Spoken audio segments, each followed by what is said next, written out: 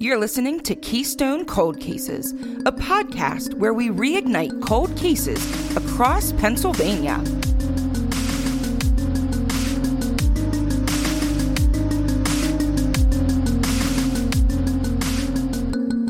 Hey, it's Amanda. Hey, it's Sarah. And hey, it's Grace. Today we're going to be talking about the story of John Chocha Jr., who went missing from the Harrisburg State Hospital in 1969. So as I started researching this case, it appeared that every website had the same paragraph and list of information, and it was mostly just like blurbs on charlieproject.com and NamUs, etc. But I stumbled across a web sleuth thread dominated by someone claiming to be John's grandson. And what he claims happened to his grandfather is a wild ride. So we're going to dive into that as well. And I want to be clear that I never saw any of these details in an official news source. But then again, how could I if what he's saying is true? So just when I get to that part, just take everything with a grain of salt. So here we go. John Chocha Jr. was confined to Harrisburg State Hospital due to a diagnosis of paranoid schizophrenia. I'm not sure exactly when he was committed to the hospital, since medical records are never considered public even after death, and it was from a while ago, so it's real hard to find that stuff. But I mean, it's even hard to get simple patient lists. But he was married, so I'm guessing he was probably out in the world for at least part of his adult life. An interesting note about this is that I found in a small bit of information out there. Let me back up on that. An interesting note about this is that I found this diagnosis and a small bit of information out there, and it's always followed with, but had privileges to visit town, like alone. Yeah, that's, that's one of those diagnoses that I wouldn't want to have people just wandering with. Yeah, and even on this web sleuth thread with his grandson's like, what the hell? Because, I mean, yeah. Even in 69, I have to assume they realized how risky it could be. I mean, he was institutionalized for a reason. So, yeah, that's weird. And it's in everything. Just strange. I mean, I only have anxiety and depression, and I still don't take advantage of privileges to visit towns, but mainly I just don't like humanity. So maybe it's a little different there. Probably. But if you consider his grandson's beliefs, which we're about to dive into, this just kind of seems like it might be a convenient excuse to rid the hospital of most of the liability of losing him. So that's true. Yeah. The story goes that John's sister was the last family member to spend time with him. She came to visit him at the hospital in either May or June of that year. And a few weeks later, John's wife called to say that she was planning a visit. But the staff told her that John was nowhere to be found. And that is all I can find. But you... Like, okay, so I know you didn't want us to comment on this because you would get raw reactions, but like I don't actually have words. I just have noises. Yeah, that's pretty much me when I first read it. How do you lose a patient? So I don't know if they had known he was missing and didn't notify the family. That's kind of what it seems like. Or even if they were just now noticing, like, hey, the phone's for John, let's go find him, but John's not anywhere. Like, both of those are awful. And I do know that state hospitals were struggling with overcrowding and lack of funding at the time. And plus, there was a new superintendent and many changes were taking place. So I just sort of imagine like a scene of chaos. But Sarah actually has done much more extensive research on the hospital. So she'll be sharing that with us in a special episode at some point during spooky season. Yay, so spooky season. I just know the bare minimum, but I imagine it was a little crazy at that time. So one thing that I don't know yet, but I have managed to find a couple connections. And now that we're talking about this is something I'll ask them. Some people that I know used to work in the hospital. I wonder what record keeping looked like in a hospital, in a psych hospital in, what was this, late 60s, we said, 1969? Yep. So I wonder what record keeping looked like. I mean, now everything is automated, and so you know that someone is checking on you because they have to swipe their badge in your room to get medications out, or but obviously there wasn't an automated system. I wonder if they had to do checks on these patients and document it. They have to check on the Alzheimer's patients. Like, didn't you see The Notebook? Right. Pretty sure that wasn't in 69, though. Well, no. But still, I would think, I mean, now we all know that the psych hospitals were not always the most well managed, and they were insanely overcrowded, and we could go on that rant for a long time. But I still feel like there had to be some sort of record keeping and like notating that you checked on this patient. So I'll have to, as I continue digging in, I'll have to talk to some of the people I know that worked there. So from somebody who worked on an ambulance and would go into a nursing home, and everyone who's ever worked on an ambulance knows exactly what I'm talking about. When you walk in there for a patient that they called 911 for, the staff is always like, she's not my patient. He's not my patient. I don't know what their normal mental status is. I don't know anything about them. So, and that's today, when you should know everything about them. Right. So I would imagine that, like, I can picture this being the same situation. Yeah. And I mean, there could be like forms they had to fill out or whatever, like checklists for checking in on them, but it's just paper. So I guess it's like way harder to track and way harder to just like, or easier to just kind of fudge it and maybe check off something that you checked on him. But did you really? Right. That's true. A simpler time in life. Yeah. So anyway, either way, John was missing. There is so little information out there. I could find absolutely no news articles about his disappearance, like not even a little blurb on a back page. I know we go on newspapers.com a lot for all those archives, and I could just find absolutely nothing. So there wasn't even anything really out there that I could find that was like, hey, keep an eye out for this patient. But, also maybe they were trying to cover it up. Like, we don't want people to know that we lost someone. So there's that, too. True. Was he dangerous? I mean, he had been diagnosed with paranoid schizophrenia, which I imagine could, manifest itself in violence, maybe. But there was, I just couldn't find anything specific. Okay. And it's not like he's going to be like, hey, I'm going to run away. Let me take my meds with me. So, yeah. I mean, at that point, I guess he would be. And oh my God, if he had violent tendencies and had the okay to visit town sometimes, like, why does this institution even exist? What's the point? It doesn't anymore. Not protecting anyone. Well, that's true. The only thing we know is that there's been no activity on his Social Security number since his disappearance. And he was legally declared dead 7 years after he went missing. Missing.org reports that Chocha was last confirmed seen on July 19th, 1969 at 11:06 a.m. I feel like that's so specific. And I never saw any record of who saw him. I'm guessing it was some sort of employee at the hospital. But I don't know. Okay, so if you're ready, here we dive into the rabbit hole of what I fell into on Web Sleuths. And again, this isn't backed up by anything substantial, but it doesn't mean that it can't be true. So Chris Ward Klein claims to be John's grandson. He has launched a campaign across social media, including a petition on change.org, to have the, quote, John Chocha files released. Chris believes that his grandfather is buried on the Carlisle military base in an unmarked grave. Why would he be buried in an unmarked grave, and why weren't any family members notified that he was found? Because, allegedly, he was never actually missing in the first place.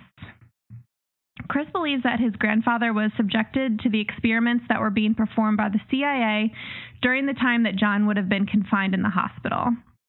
But let me back up just a little bit before I get into all that. Chris believes that John was incorrectly diagnosed with schizophrenia and that he was actually suffering from PTSD, which was not recognized disorder at this time. It was added to the DSM-3 in 1980. So along with the incorrect diagnosis came the incorrect medications, which could have further negatively impacted John's mental health state. The basis of Chris's campaign is mental health reform, which, whether you believe what he's saying about his grandfather or not, I can totally get behind. He's essentially looking for more transparency when it comes to mental health care.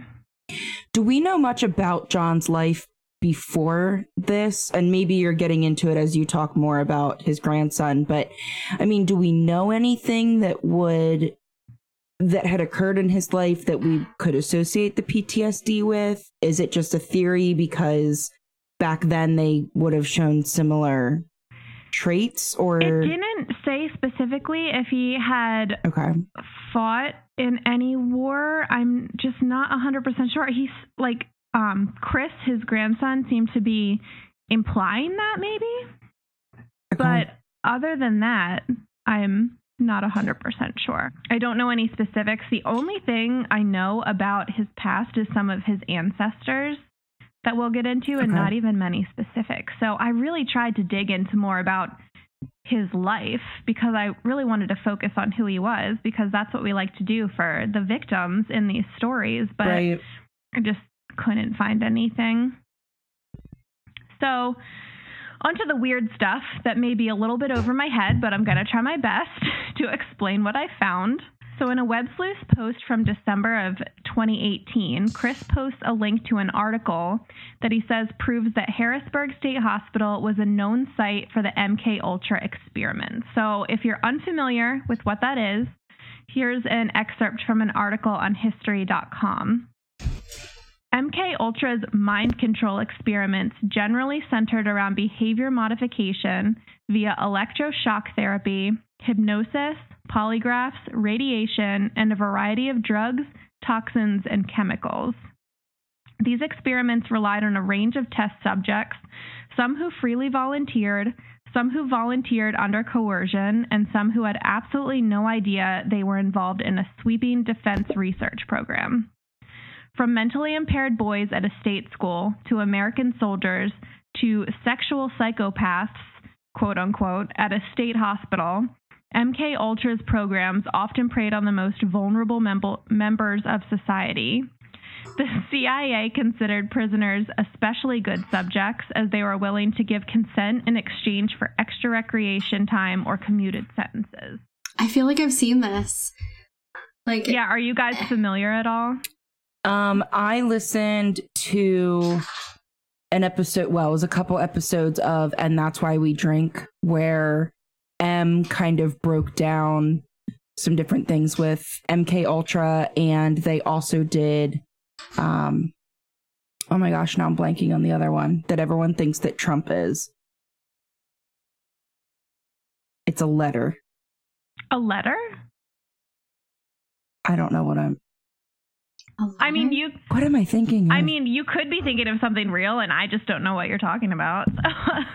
I feel like I've seen, we went to the Eastern State Penitentiary, and I feel like I've seen pictures of, rooms of something like this, and, I went somewhere, and I remember seeing pictures of, this is where they did electric shock therapy, and they did this, and they did that, all these crazy things, and I was actually going to ask you if it was something that we think maybe happened to him. I know they used to also do something where they would inject them with insulin until they'd pass out. There was something along those lines. I don't know about that. Wow. It was literally like being a rat. You know what I mean? Rat. Rat. Yeah. I was trying to think of QAnon. Oh, so the letter was QAnon. And anyway, M did a whole series on MK Ultra and QAnon. This is another reason I wish we recorded these episodes on video sometimes. Oh my goodness. Oh, I'm not even explaining that. I'm just gonna let listeners be confused about what happened. That's fine. Anyway, yes, I have briefly heard of MK Ultra, which was your original question. So MK Ultra sounds like super conspiracy theory, kind of like QAnon, but like most of it was real. It is, we'll get into, hard to track because of loss of records, but convenient. Yeah, a large chunk of it has been proven. I feel like a lot of them either like burned down or like something happened to them and it destroys everything. Oh, you'll find out. So if you are interested in reading the rest of that article, I can post the link on the blog so you can read more into that. It is very interesting. So LSD is a drug often mentioned when people discuss these experiments, as it was used a lot, especially in the beginning stages in the late 50s. Now, it's recorded that by the early 60s, this unethical experimentation was curtailed, but it's widely believed that the CIA just took things deeper underground. And if you believe that, then it's completely plausible that shady shit was still happening in 69 when John went missing. And I mean, I could get on board with that all, but it seems absolutely possible. And if something went wrong, because there is at least one recorded death caused by the MK Ultra experiments within the CIA. There was a scientist that unwittingly drank something spiked with LSD, and then he jumped out a window. Fun. Oh.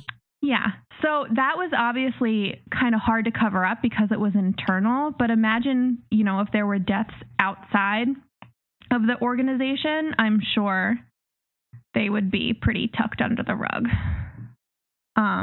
Is it a spoiler alert if I say that there are tunnels under the hospital? Is that something you're getting to? No, actually, because I don't get into the hospital too much because I know you're going to be covering that. And okay. But I had read something about the tunnels, and I'm like, ooh, spooky. There's a lot of, and like you said, I'll get into it more, but there are tunnels under this hospital, and there's some thoughts and experiences that people have that kind of relate the idea of MK Ultra experimenting on people and then using these tunnels for their purposes. But we'll go into it more beyond this. So there's a hospital in Lancaster that in the last year had a patient with mental disabilities that actually drowned in the lake that's on the property, and it wasn't in the news that I saw. So sketchy. I feel like that's something. I don't remember hearing about that. That's sketchy and at the same time just not surprising.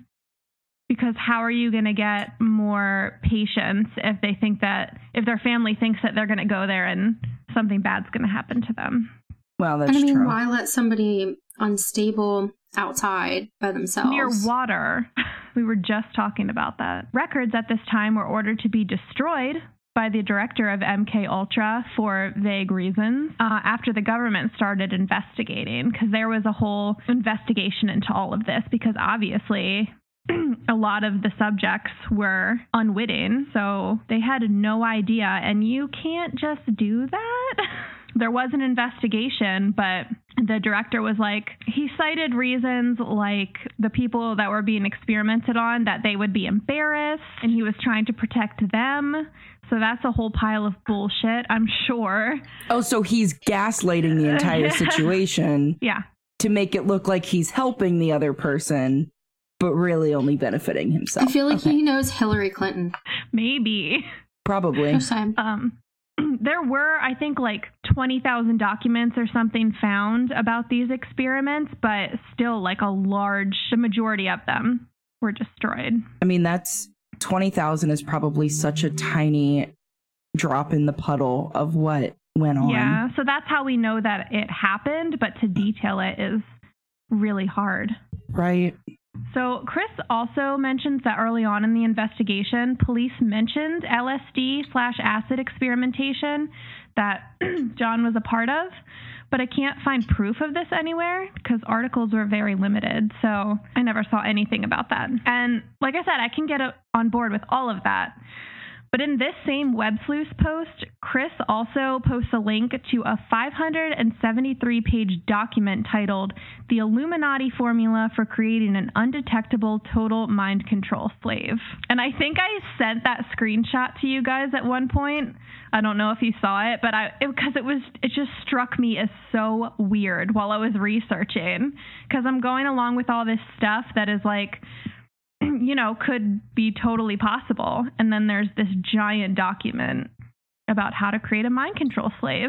I feel like, do we need to have a break right now so that I can go downstairs and grab tin foil to make a hat out of it? Maybe. Like, I feel like that's the level that we are approaching. I'll stay with you, but it's getting there. I feel like that's the direction we're heading. I feel like I just saw a TikTok there's a book that someone wrote that's like super controversial, that's talking about how to like basically gaslight people and control everybody. Oh my God.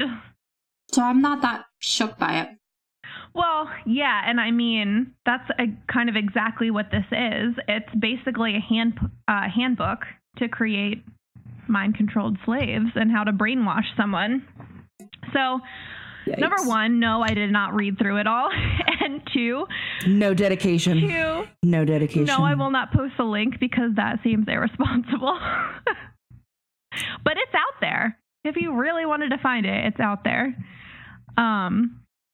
And I don't know a lot about this stuff, like I mentioned, but I don't understand how these things necessarily go hand in hand, because MK Ultra has proof behind it, if not all the specific details, because destroyed files, but the Illuminati seems a little out of left field.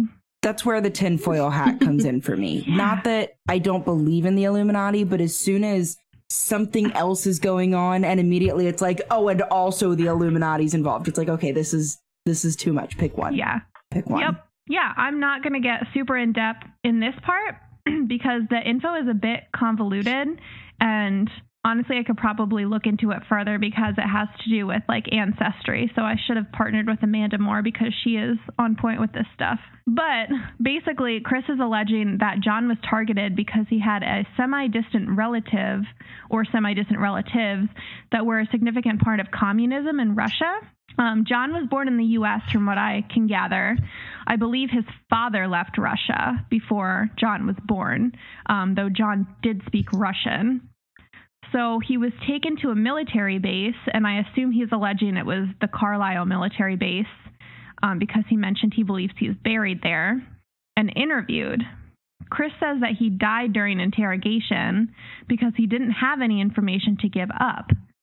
So it seems like he's saying that John was a victim of MK Ultra, but ultimately died because of violent interrogation techniques. And I get that they're kind of overlapping. It's a lot of like convoluted information, basically saying he was targeted because he was Russian and interrogated in such a way that he ended up dead, and they had to cover it up. Which, in that time period, I can 100% see it. Definitely not as out in left field as Illuminati. Yeah. So one of Chris's last update posts is from July 2019, and I've edited grammar slightly for clarity. So I'm sure, Sarah, you can get on board with this, but I have a lot harder time believing people when their grammar and spelling is not good. It just sounds so much more like rambling, especially when you throw in the Illuminati and then you can't structure a sentence properly. It's tough. A lot of that goes a lot deeper, but yeah, it definitely is kind of a visual turnoff when you see like, oh, you're talking about something important, but you're not well spoken with it. So yeah, it's really easy to turn from stuff like that. That was part of the reason why I couldn't totally understand how John was related to these Russian communists. So his post reads, and the final piece of the story, the big secret that still keeps this confidential or classified, has already been told. The U.S. had a spy who befriended Boleslaw Chocha, who is a relative of John who was in Russia, and he was something like a great uncle, I believe, who found out about his family in the U.S., who he had never met. The U.S. had to make sure and here it's unclear what exactly they were making sure of. So they interviewed John Chocha under LSD, where he died pledging allegiance to the United States of America. Fearful of wrongful death and race to the moon, amongst other things, the government covered it up with a false story. And I understand that the race to the moon was with Russia, but I don't really see any other connection here.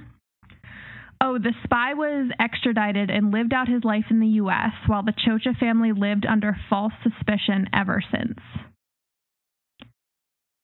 So he was targeted because Russian spy.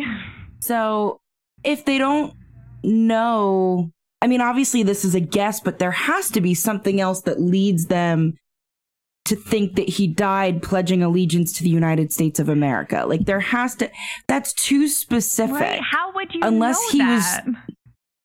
Unless something got convoluted in translation, not literal translation, but just storytelling between people, where someone maybe said he died as a proud American, and so it got transferred into died pledging allegiance to the flag. But like, if you don't know that he was questioned, if you don't know that he was for sure under LSD, if you don't know that he was definitely involved in this, where are we getting this idea that he died pledging allegiance to the flag of the United States of America? Especially if they tried so hard to cover it up so they wouldn't get in trouble. Why would someone that was there offer up this information? Because that's the only way, right? Yeah. I feel like there was a TV show, and no, not Cold Justice. But I feel like there was a TV show where there was a guy and he was Russian and he was pretending to be schizophrenic or pretending to be crazy because he knew that if they found out that he was a Russian spy, that they would want information from him. And, but I forget, like, I can't remember the name of it. Maybe if someone knows, they can let us know. But there was something along those lines, and that he specifically acted that way to not get sent back to Russia because of a failed mission or something along those lines. And of course, it could just be TV, but, you know. Could be. Well, that's true. It's interesting because I feel like there's a lost connection there, because they weren't accusing him of being a spy. Well, it was a U.S. spy. Right. That had, I'm assuming, been a spy in Russia. So Dude Man was in Russia. I would say Dude Woman, but we know in the 70s they weren't sending women as spies. So Dude Man's over in Russia and becomes friends with Chocha the First. And then... Well, it wasn't his dad or anything. Well, yeah, but the oldest. Chocha.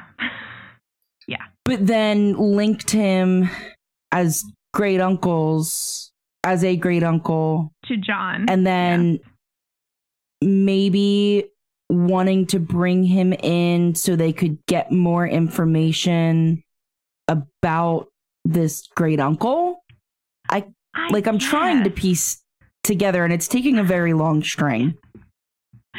And I can definitely send you the link to like the Web Sleuth thread so you can read it over yourself. But I think you did send it to me. I tried to pull it together in the most cohesive way. But yeah. Do you think the U.S. spy actually befriended him, or are we saying befriended so he could follow him? I'm guessing. So he could maybe pick up his secrets.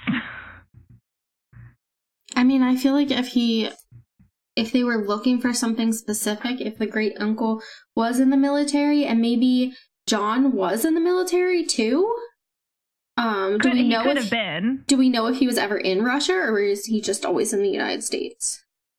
I don't know. I think you said he was born in Russia or in the US. He was born in the US. And so there was something about his father vowing to never go back. So I kind of assumed that that John had never been to Russia, but he did speak Russian. There's something, I feel like if anything, that there's something there as far as Russian military and knowing something. And if it was his dad who vowed never to go back, it could be because of the uncle and everything going on. And maybe they did have some secret information, and they did take things too far.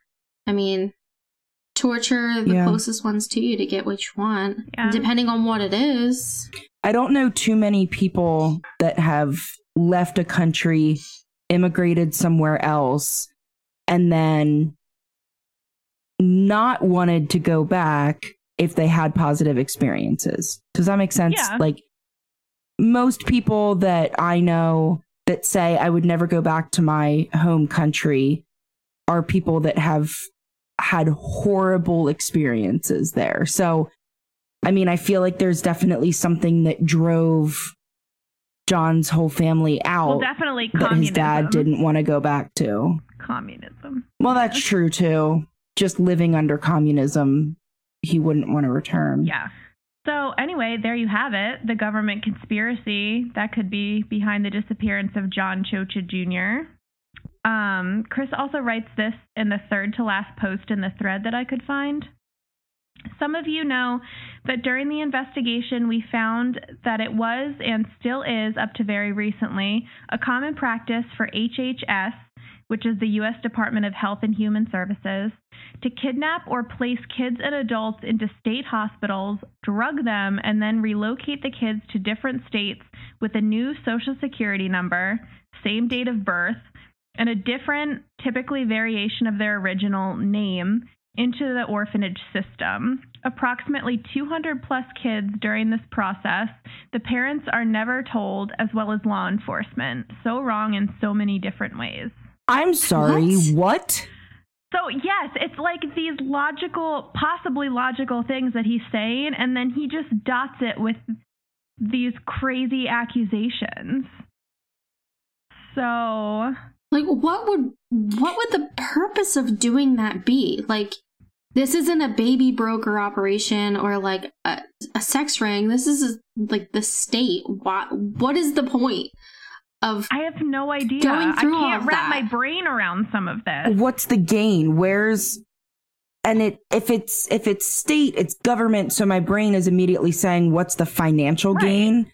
Which I think, Amanda, is pretty much where you first went to by saying it's not a baby broker. Like, how are they benefiting from doing something like this? Unless it's some sort of way to say, like, you need to rely on these systems to keep your kids safe.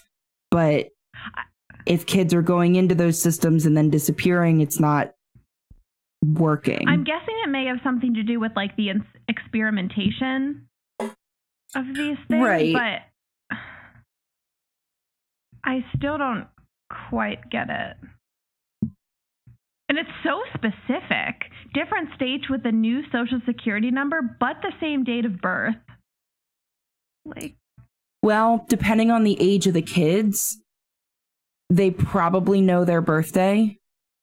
They're not going to know their social security number. That's fair. And I mean, saying that they have a different name, but it's typically a variation of their original name, they could very easily be made to believe or groomed into believing that their old name was a nickname and this is really their real name, or this is a nickname for their real name, or, you know, I mean, it to take a name like, I don't know, Allison, and then switch it to Alice, or Sarah has an Alice in Wonderland obsession. I also looked at my background screen, which has a picture of someone named Allison, so it kind of worked. Oh, came at it from a different angle than I thought. It is just, it's strange how he goes from like something kind of plausible to like just totally left field. And I get it. Like I said, the whole basis of his campaign is more transparency in like mental health and healthcare in general. But I'm like, where did you pull this from? Like, where did it come from? I mean, there's a lot of allegations. Like, I don't know if you guys are familiar with the Johnny Gosch case, but the summary of it is he was a teenager, preteen, like middle school age, that was delivering newspapers, disappeared on a newspaper run, was like not seen for years and years and years and years and years, presumed dead. I think they found his bike and like the rest of the newspapers he was supposed to deliver. And there's a claim from his mother that he showed up at her doorstep the one day and said, listen, I can't leave where I am because I need to help these other people get free.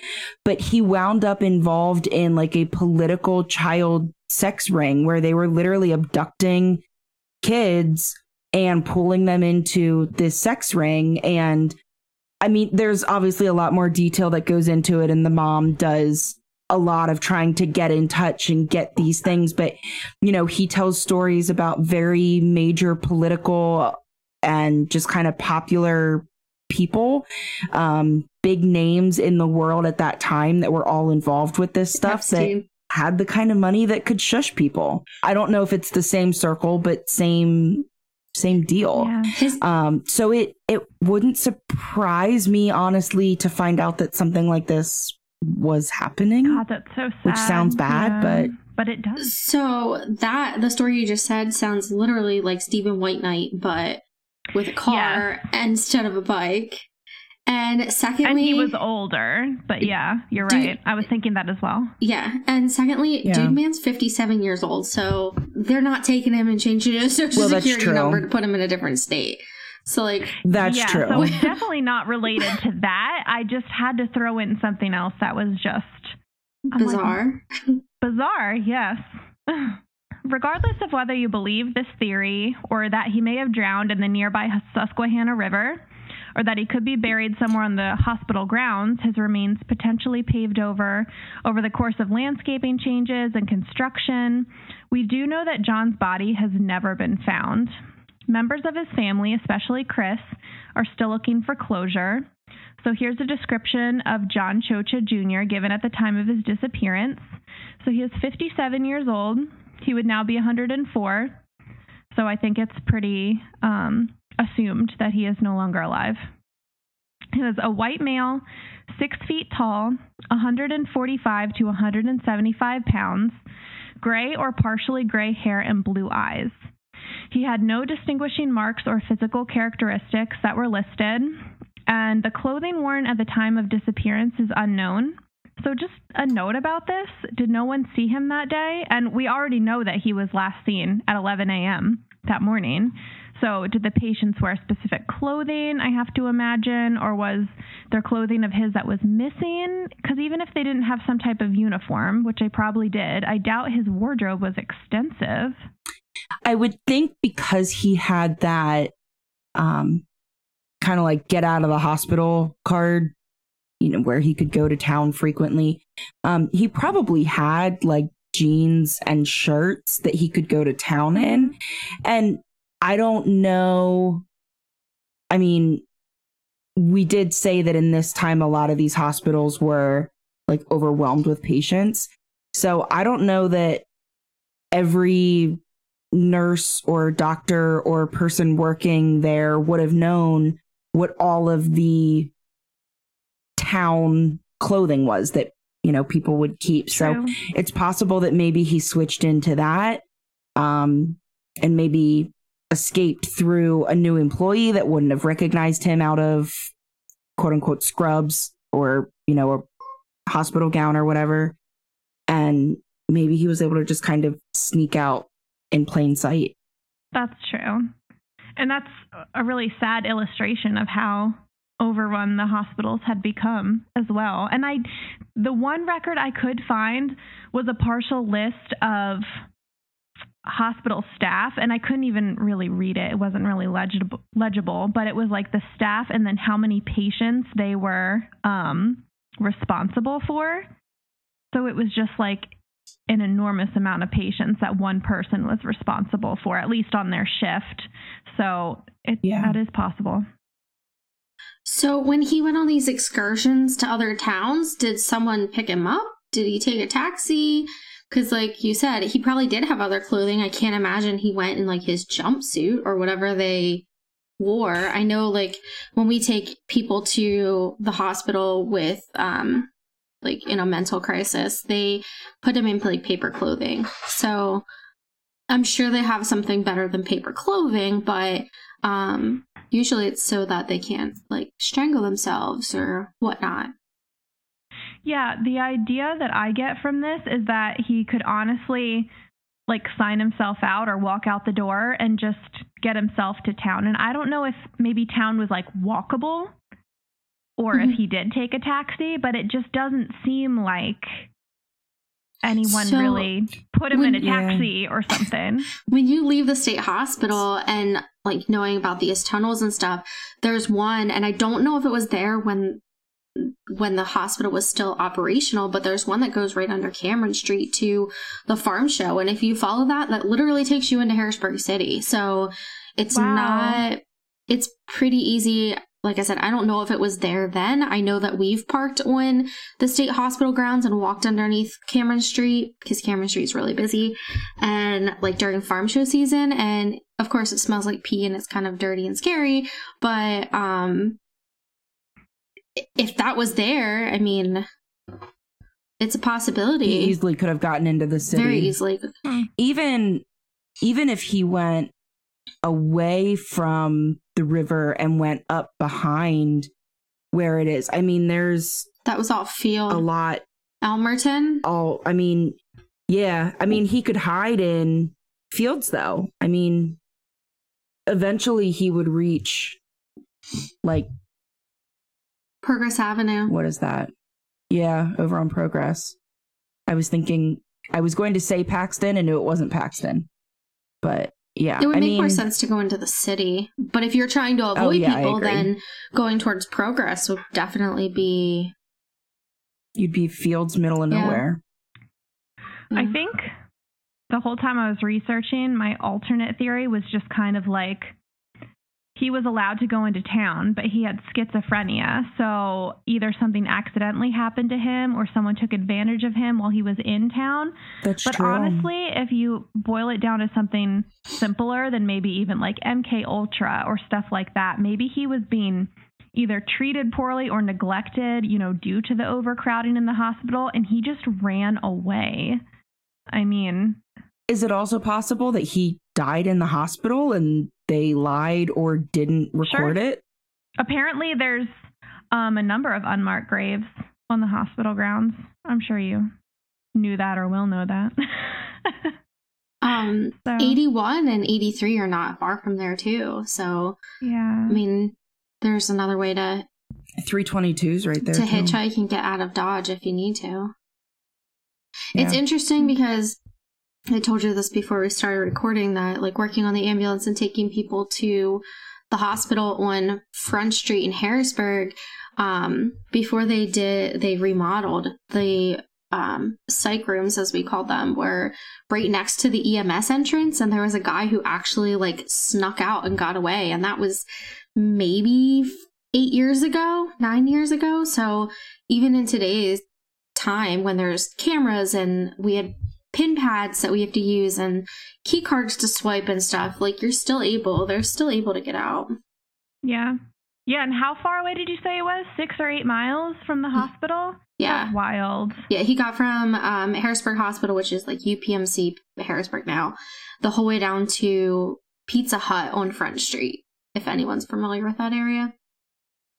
Wow. Well, yeah, it does happen. So, for John, DNA, dental records, and fingerprints are all available for possible Doe identification.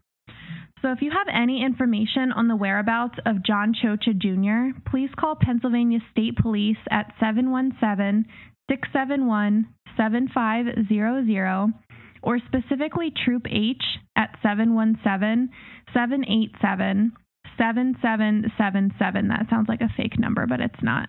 And ask to speak with Trooper George Lokitis Jr.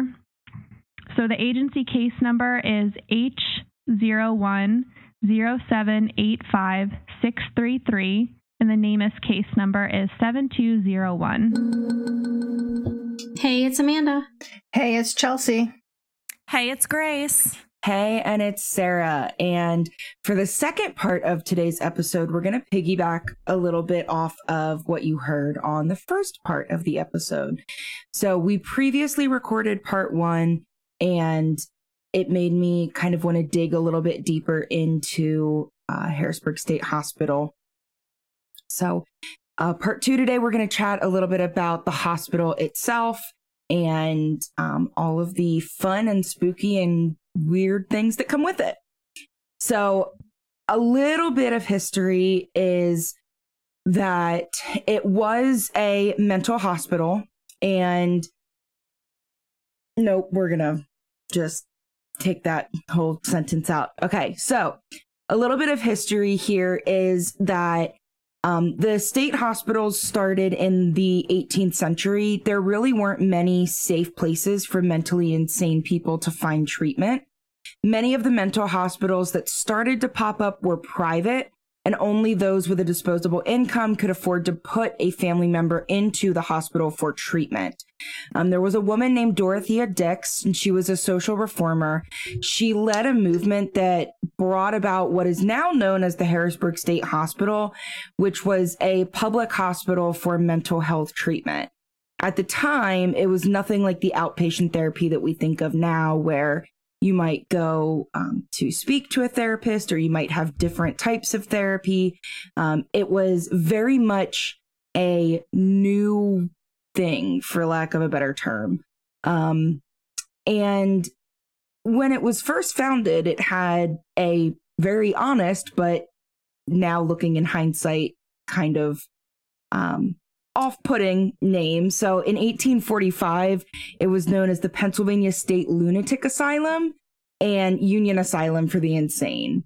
So the name was eventually changed in 1941 to the Harrisburg State Hospital, and that's what it remains known as today, even though it's not in practice anymore. It also came to be known as the City on the Hill. So it is located, like we said in the first part of the episode with Grace's case, it is in Harrisburg, PA. So that's why we have it called the Harrisburg State Hospital. But it is kind of up on a hill, and it really functioned as its own city. I mean, it had everything that patients needed. There was recreation, there were stores. They obviously lived there. They could get all their medical care, whatever. So it came to be known as the City on the Hill. For reference, it's next to the Farm Show building, which everyone seems to know where that is, in case you're that way and see it and don't know what that is, because it's all office buildings now. Yeah, it actually, one of the tunnels that is part of the original system is the tunnel that goes under Cameron Street. If you park across the street and are walking over to the Farm Show building, you can actually go through tunnels that at one point were part of the asylum. So it's kind of cool to see when you park up on that hill and they bus you down, because you go through there and you get to see all of the buildings. Yeah, it is really cool. I had to run over to my office for work the other day, which is right in that same area. So when I came home, I went the long way and I just drove all around the campus because I could. So it was kind of cool to be in the process of researching it and then just driving through it. I've driven through it 1,000 times before, but it's different when you're actually looking into the history of it. So if the patients could afford it, they paid $2.50 a week. But if patients couldn't afford it, it was a state hospital and the counties would cover that cost, at least initially. When I was researching John Chota and I looked up what $2.50 would be today, and I can't for the life of me remember it. I can't even remember words. Well, thank you so much for sharing the fact that you can't remember it. That's helpful. But I remember that it was very affordable. Like if it were, in today's money, I don't know. Maybe we can look it up. But I was as someone who has sought mental health care, I was like, oh, it must have been nice to be able to afford just things like yourself. that.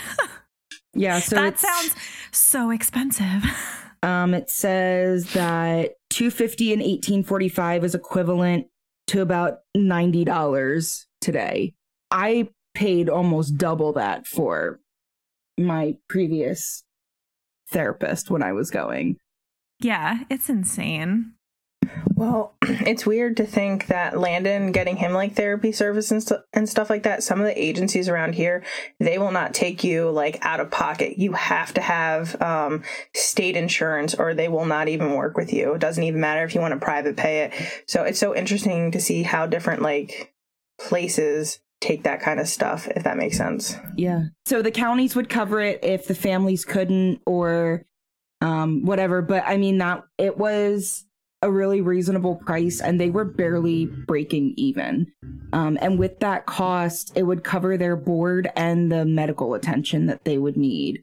Now, the treatment that they gave was said to be very humane, at least for the times. I heard a lot of verbal claims from, you know, people that I know that are in the area because we're so close to it, and different documentaries and stuff. There were a lot of verbal claims where they said they would perform lobotomies and electroshock therapies.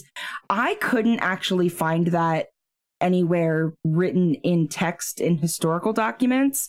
And I was searching it, trying to find it, and I could not. I did find proof of hydrotherapy, which is a water-based therapy, and rain-style therapy, where I guess patients would just stand in like a shower area and attendants would spray them with different nozzles. So like I'm just imagining a hose that you have outside that has like 12 different settings. And apparently the different feeling of the water was like soothing in some way. Like it was an experimental way of treating it, but it was just water. So it wasn't dangerous. I don't know. I just cry in the shower and that's free. But you too, for $2.50 a week, can be host. Oh, Lord. But I was thinking when you said about the electroshock therapy and lobotomies, like those are probably pretty expensive experimental procedures. So if they were barely breaking even, then I can't imagine they were like bringing in, I mean, unless they were doing like back alley lobotomies and like, here's an ice pick in your eyeball. But I mean, it's Harrisburg, so we don't know. But maybe. So like autism and stuff used to be classified as schizophrenia, and so it would land them in here. And me thinking of like the way my kid enjoys like the sensory, he loves the shower because he can like let it hit his back or rain across his head and whatnot. So I'd imagine that is kind of soothing. Oh, I can totally see it because I'm the same way. I'm weird with textures and I love just water, like whether I'm in the pool or the shower, or I just love water. So I can definitely see how that would work. I think water's soothing for a lot of people. I mean, even listening to like the waves at the beach or taking a bubble bath, it's a very soothing thing. And humans are composed of so much water that it's kind of a grounding technique as well, I think. Like a grounding treatment to kind of cleanse literally and figuratively. But the earliest treatment that was used was honestly just giving them medical attention, food, and fresh air. The first building, if you go to the campus now, it is a campus. There's, I believe, over 30 buildings or near 30 buildings. Some have been taken down, but the original building doesn't stand anymore. But it was mainly windows that would open to give fresh air, kind of like most hospital wards for tuberculosis were, because honestly, fresh air was one of the best treatments. So that's kind of how it started. Then they started doing the water therapies. And then they also were utilizing occupational therapy. But now, of course, being a teacher of semi-young children, occupational therapy to me is like working on fine motor skills and gross motor skills, but it can also be kind of working with gross motor skills in the full body sense of like how to do specific jobs and things that were needed. And that's a lot of what they would utilize there. I would think like feeding themselves, dressing themselves, like basic hygiene, stuff like that is usually what, or at least what they work on with my son with autism. Yeah. And that was definitely part of it. They did also talk about like, and they kind of lumped it in with almost like shadowing, like how I would think of shadowing jobs now. Like someone wanted to be a farmer, so they would go do work days on the farm, but with an occupational therapist. So it was kind of all of that together, I guess. But patients started rolling in, including some inmates from Eastern State Penitentiary, since we talked about that last week. And some of the patients from ESP actually escaped in the late 1800s. I don't know if they were ever caught. I couldn't find details. So, I mean, they're dead now. So I don't know. But finances kept getting tighter and tighter. There's a great website linked in our blog post with all of the specific years and the numbers of patients, numbers financially. It's like a number nerd's dream. And even me, I don't really particularly like numbers, but it was really interesting to look at the chart and see how things were changing. The hospital also became a treatment facility for Civil War soldiers who were at Camp Curtin, which is a little bit deeper into the city of Harrisburg, or at least deeper in the way that I think of it now. Numbers started to spiral out of control, and the hospital could no longer house the number of patients they were receiving. So in order to compensate for that, they started doing two different things. One, they converted existing locations on the grounds, like bathrooms and infirmaries, into patient rooms and wards, which I don't want the room that used to be a bathroom, please. I'll take a different one. And they would also only start accepting patients who were most recently diagnosed as having a mental illness. Despite that, the overcrowding continued to be an issue, especially when the Danville State Hospital burned in 1881, and many of the women from that facility came to Harrisburg until they were able to rebuild and then return to Danville. So it was always absolutely packed. I just used to live down the street from the Danville State Hospital, and I never, like, I was a kid, so I had no idea what it was. But we used to, like, go sledding down that hill. Just saying. I don't know. Interesting tidbit about me. Well, I have a question. Did they just not like turn people away? They had to take everybody? Was there not like a waiting list, or like what? What's the what? I don't know. So it said that because it was a public hospital for mental health treatment, that anyone within the Commonwealth could apply. And I guess as long as they had mental health needs, they would be accepted because it was a state hospital. I think like of public schools, and being a teacher in a public school, if we have a student apply to our charter school, as long as they live in the state of Pennsylvania, we have to accept them. So I'm thinking it was probably a similar, as long as it was a Pennsylvania resident that had proof of some sort of mental illness, they had to accept them at that time. But I'm not 100% sure. I would assume like a hospital, if you go there and they can treat your illness or injury, they regardless of whether or not you have insurance, they take you. Right. Yeah, but at the same token, they obviously will like, if there is like a crazy accident or like things like that, they will shut their doors and reroute ambulances to another hospital. True. So like there's at a point you can't take people. I don't know. In my mind, the majority, if they reroute, they would typically, if it's like a trauma or something like that, it would be a better suited like from a level 2 to a level 1 trauma center. But when it comes to like transporting psych patients, Harrisburg will put them on divert, and then you have to go to like Osteo or one of the other local hospitals. And typically around full moon, they all kind of divert, and you just kind of keep calling and finding out who you can go to. So that's interesting.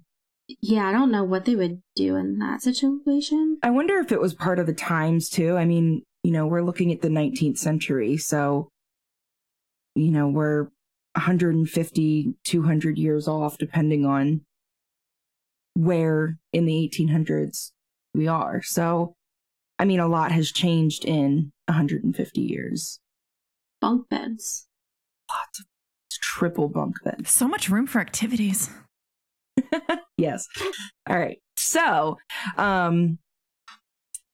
like I said, the numbers were spiraling out of control. So they put those two things into play. However, they just kept growing and growing and growing. So between the late 1800s and early 1900s, the existing building on campus, like I said, there was only one building at the beginning, was completely demolished, but it was demolished bit by bit. So it was demolished in 5 separate sections.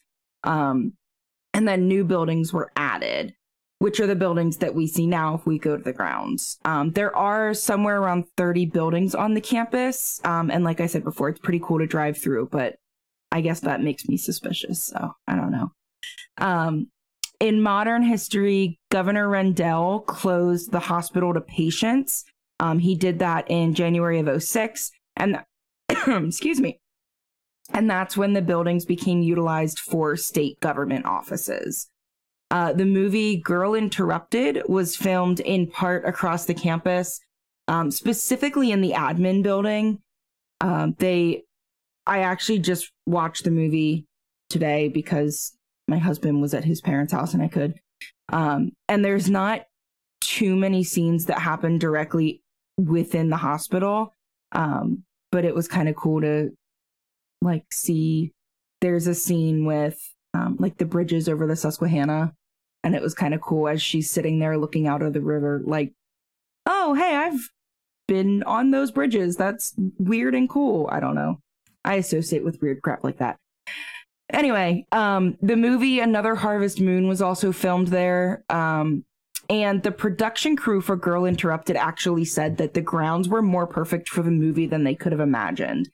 There was a webpage called The Asylum Tourist, and I found a pretty interesting quote here, straight from the website. And it said, quote, "The production design team also decorated many other areas of the state hospital campus, including offices in the administration building and several hundred yards of the miles of underground tunnels that snake their way underneath the campus. Additionally, the design team landscaped much of the hospital grounds according to the seasonal changes dictated within the script." And I just thought that was cool. They were utilizing the tunnels, and that's definitely one of the more iconic elements of the grounds. And it's something that a lot of people talk about when they talk about kind of stories and weird things going on the grounds. So, sorry. Can you still go in the tunnels? I have no idea. I mean, I know you can do the one under Cameron Street, but I know that they're still at least accessible because there were 2 different ghost hunter shows that went there and investigated, and they investigated in the tunnels as recently as earlier this year. So I know they are accessible, but I don't know if they're accessible to the public. Road trip. It's a very far road trip for us, Yeah, whole 10 miles. It's really, really far.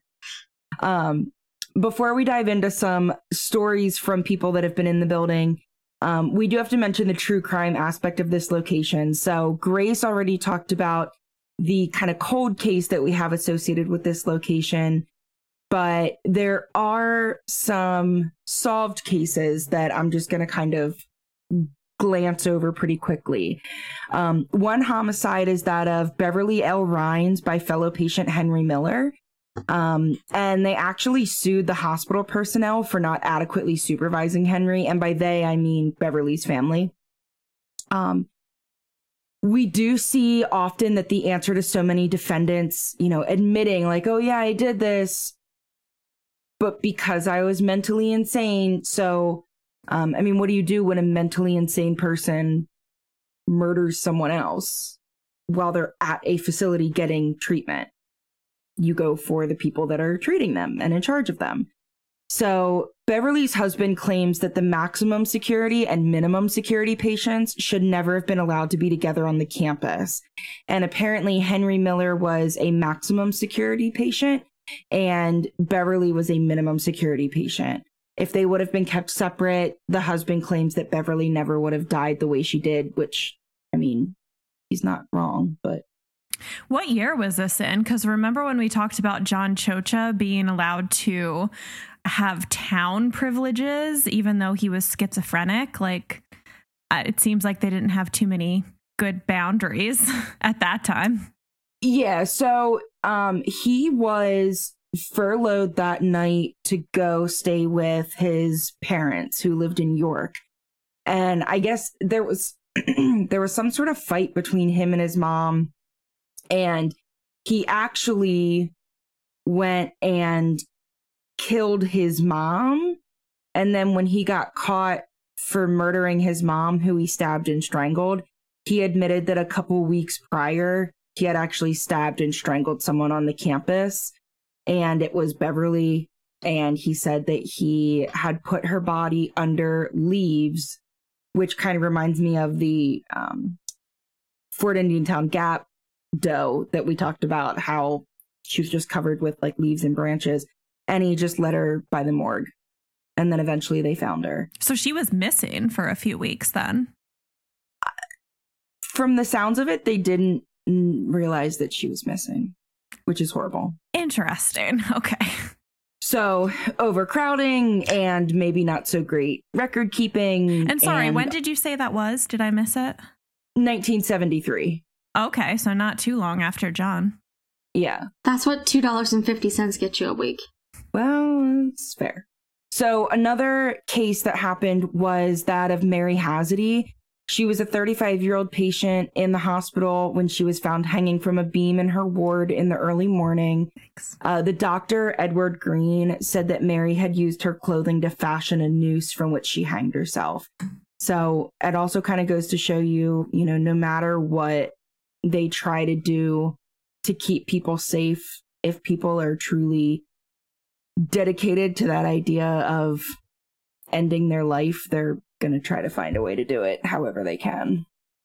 Well, you see that even to today. It blows my mind. People are still able to kill themselves in like high security facilities. So, yeah.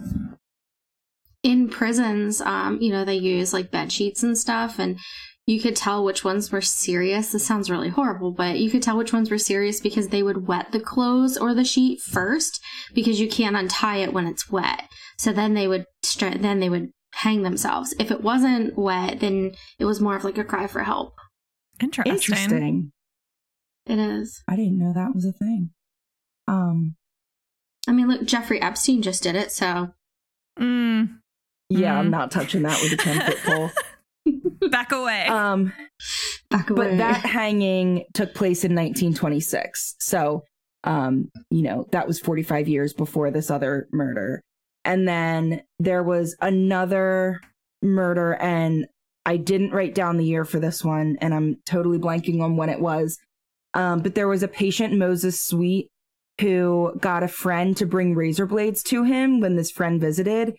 And then he had 3 razor blades total. And the one morning when the doctor came around to just do morning checks and whatever, the patient just leapt at the doctor and sliced him across the throat, and he died within 15 minutes. Yikes. The doctor killed was named Dr. Booth Miller. And I forgot to write this down, but I'm pretty sure he had just recently graduated from UPenn, and he had only been practicing with them for about 3 years. That's horrible. Yeah. It was not a great place to be. And if you watch or look up any of the like paranormal shows that have done this location, they give even some more examples of different deaths that occurred. But I mean, it was a hospital. There's a lot of death. But those were 3 of the more violent ones that kind of stood out because they weren't death by sickness. Although I suppose the death by suicide is kind of death by sickness, but the other 2 were definite murders. But on to a little bit of supernatural fun. So I'm going to start with the personal stories that I got from people before rolling into what you can find on Discovery Plus. And I'm not going to go into too much detail about what's on the shows on Discovery Plus, but I will tell you the names of the shows if you want to look them up and watch them. So for starters, I already mentioned that there were some movies filmed on the ground. And when Girl Interrupted was filmed, I was a tiny tot, but my best friend's older sister, who is 10 years older than us, was an extra in the movie. So she told me a little bit about like just kind of what it was like to be there. And then later in life, she actually ended up working for the Department of Human Services. And at the time she worked for them, they actually had their offices in like on the hospital grounds. So she was there a little bit as an extra, but then she also worked there for a little bit. So she and I sat down for just a little bit. She told me some of the stories, and something you'll notice in a lot of the stories that I will mention after this one is that a lot of voices that are heard seem to be female voices or like children's voices.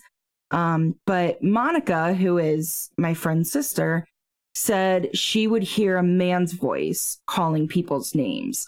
Now, she was in the Hillcrest building where the Department of Human Services is, and it's kind of on the back end of the campus if you go in from the Cameron Street side. And it's back by like some of the fields that are toward the back of the acreage. She said especially when she was working alone, she would hear her name called out. Usually if she came in early or was working overtime just to get some extra money, and usually that would be when most people weren't there. When the office had more people in it, you really wouldn't hear anything. But she said she started to hear her name specifically being called out after she had been working there for about 6 months. But she said it was never really an unsafe area. It never really felt dangerous, and she wasn't scared. It was just weird to be sitting at your desk and hear someone say your name when you know you're alone in the room. One of the only other things that she mentioned was that sometimes there would be stacks of like 100 pieces of paper and they would just fall. She said it wasn't, like 4 or 5 would fly off the top as if there was a wind gust. It was, this entire stack of papers would just fall.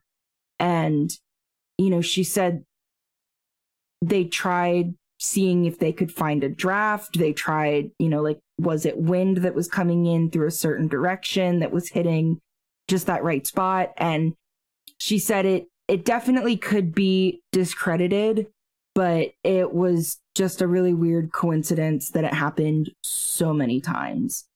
And then as far as when she was on the campus for the filming of the movie, because there were so many people, she said there really weren't many creepy experiences, but it was just kind of weird to be in the buildings and especially in the tunnels. And then I heard from a lot of people who said the area just gave them the creeps in general. One of my mom's friends, Barb, said that when she worked on campus as a state employee, she would always tell her coworkers to send someone after her if she wasn't back in 15 minutes, because it always just had that weird vibe.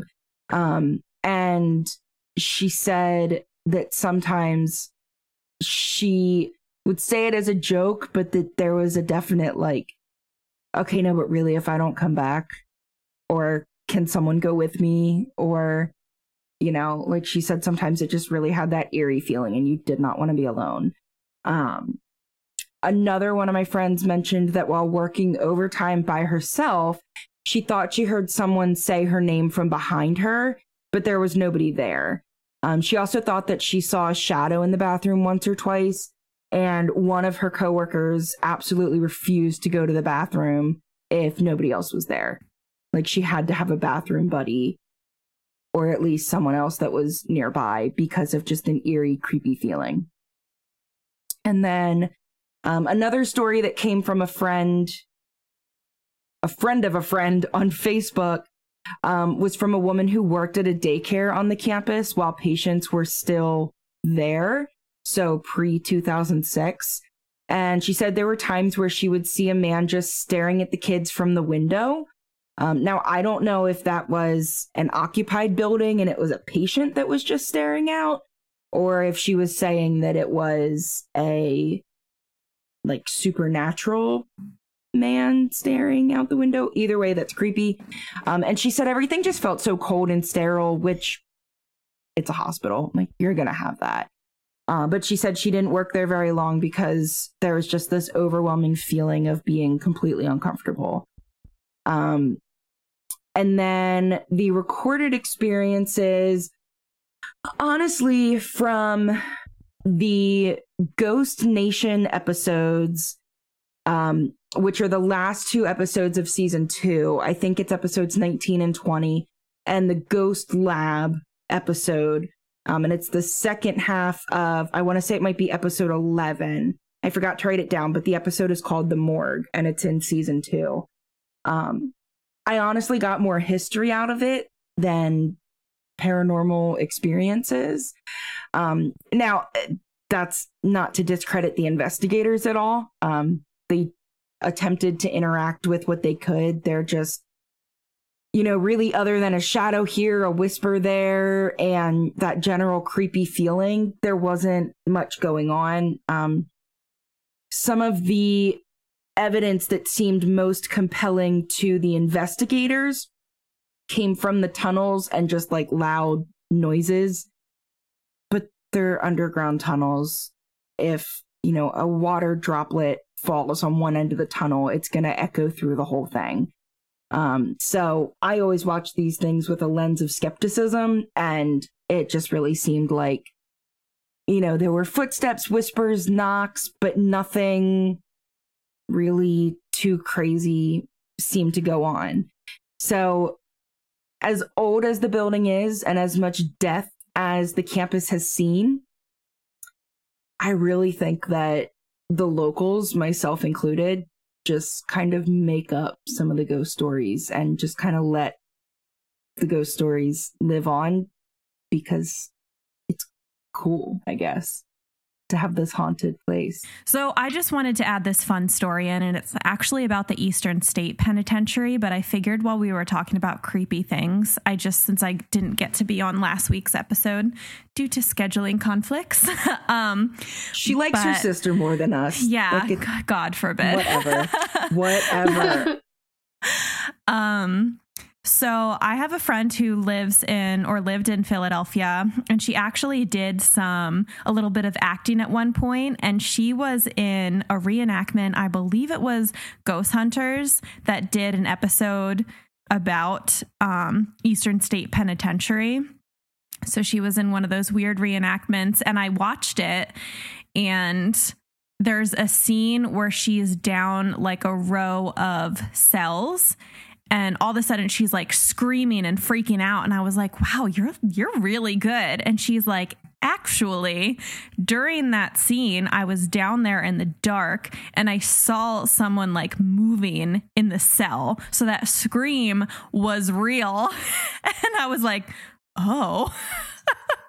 But I just thought it was like so weird because I was like, you're a great actress. She's like, actually, I was terrified. So no acting here, just terror. I mean, she's still a good actress. Don't get me wrong, but no discredit to her. But when you're actually being haunted, it's a little bit easier to be authentic. Yeah. So anyway, that's my little story. But with the Harrisburg State Hospital, it just seems like some people are fully convinced that it is absolutely haunted, and they'll tell you ghost stories for hours. And then other people I know that have worked there for 30 years say there's nothing going on. And I haven't spent time myself in there, but from the recorded experiences on Discovery Plus, there doesn't seem to be too much going on. But I feel like places where people have suffered always have some sort of vibe, especially if you're sensitive to that sort of stuff and you know that people have suffered there. It's going to have a creepy, unsettling vibe to it. It's like Gettysburg. Like, I wouldn't walk in Gettysburg at nighttime. The place is like the battlefield anyway. Oh, I 100% would. I mean, we've driven through it, but I'm not getting out of the car. We used to camp in Gettysburg, and we would go walk around at night. No, thank you. I went to like ghost hunt around a battlefield in Virginia. I cannot for the life of me remember where it was, but a guy I used to work with also moonlighted as a medium. So yeah, we kind of went on a little adventure. It was right around Halloween too. So I love that shit. Yeah, I want to do a ghost tour of Gettysburg. Let's do it. I did the ghost tour. It was I was a lot younger. It was a lot of fun. But my old ass isn't doing it now. Well, before we derail too much more onto other haunted places in PA, that's a wrap on our episode for John Chocha Jr. and the Harrisburg State Hospital. That's all we have for this episode of the Keystone Cold Cases podcast. Please remember never to reach out to family or friends of the victims, only to law enforcement if you have any tips. This episode was researched and hosted by me, Grace. Find all of our sources, social media connections, and contact information at kccpod.com. Theme music by Darren Makins. Production assistance from Darren Makins. Join us again next week for another case to sleuth out.